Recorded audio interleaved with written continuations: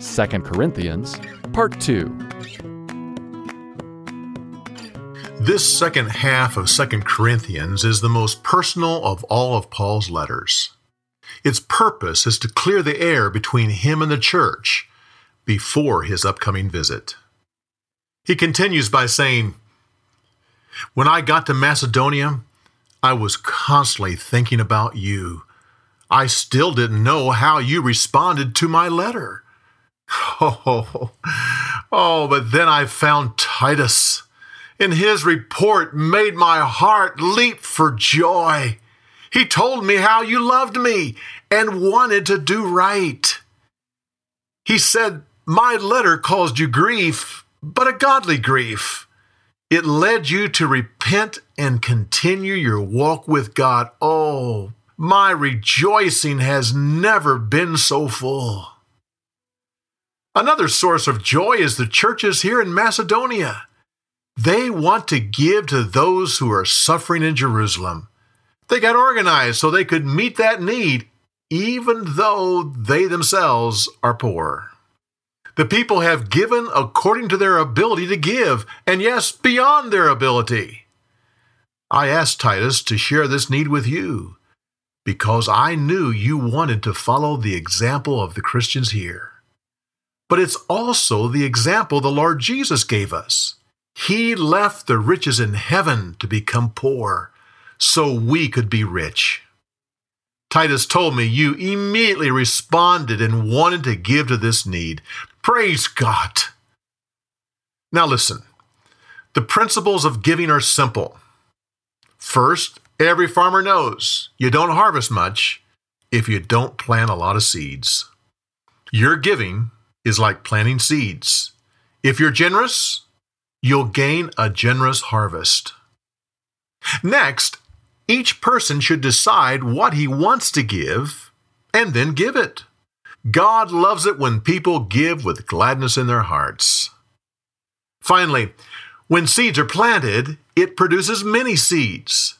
So it is with giving. God multiplies your gift. Here's how it works. The receiver is thankful for the gift. You are blessed for giving. They pray for you and you pray for them. And finally, they are prompted to be generous with others when they're able. And it goes on and on. Now, concerning my letters, I know some are saying Paul is bold when he writes letters, but he's nothing when he's face to face. Don't believe it. I'm the same person. I may be weak on the outside, but my weapons are powerful through God. He works through me to tear down anything that stands against him. Don't make me be that way when we see each other. Would it help if I bragged about myself? You know I don't like to do that. But I'll do it if it'll help you be true to Christ. You let others brag about themselves and they don't even love you. I've totally given myself for you, so maybe you'll put up with just a little bragging. I'm a son of Abraham in every way. I serve Christ more enthusiastically than anyone. Because of my walk with Christ, my body has suffered every abuse that man can give. My travels for God have exposed me to every disaster a man can endure. Danger has been my constant companion. I've given up all comforts of life for Christ.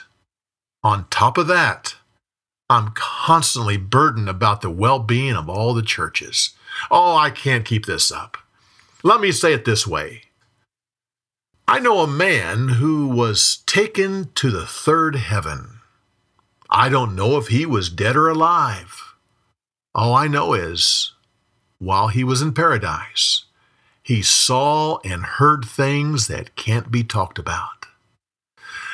I have to stop this foolishness. I'm really only proud of one thing. God has given me a thorn in the flesh because of all the special revelations he has given me. I prayed 3 times asking him to remove it. Finally, he said, "My grace is all you need, because my power will be seen in your weakness." Now that's where I'll brag, in my weakness. God gave it to me to demonstrate His power. Therefore, when I'm weak, I'm strong. Well, I'm a fool for bragging so much. Actually, you should be bragging on me. While others debate whether or not I'm an apostle, it shouldn't be a debate for you. Oh, my dear brothers, one fear clouds all my joy. I'm afraid we'll all be disappointed when I come to you.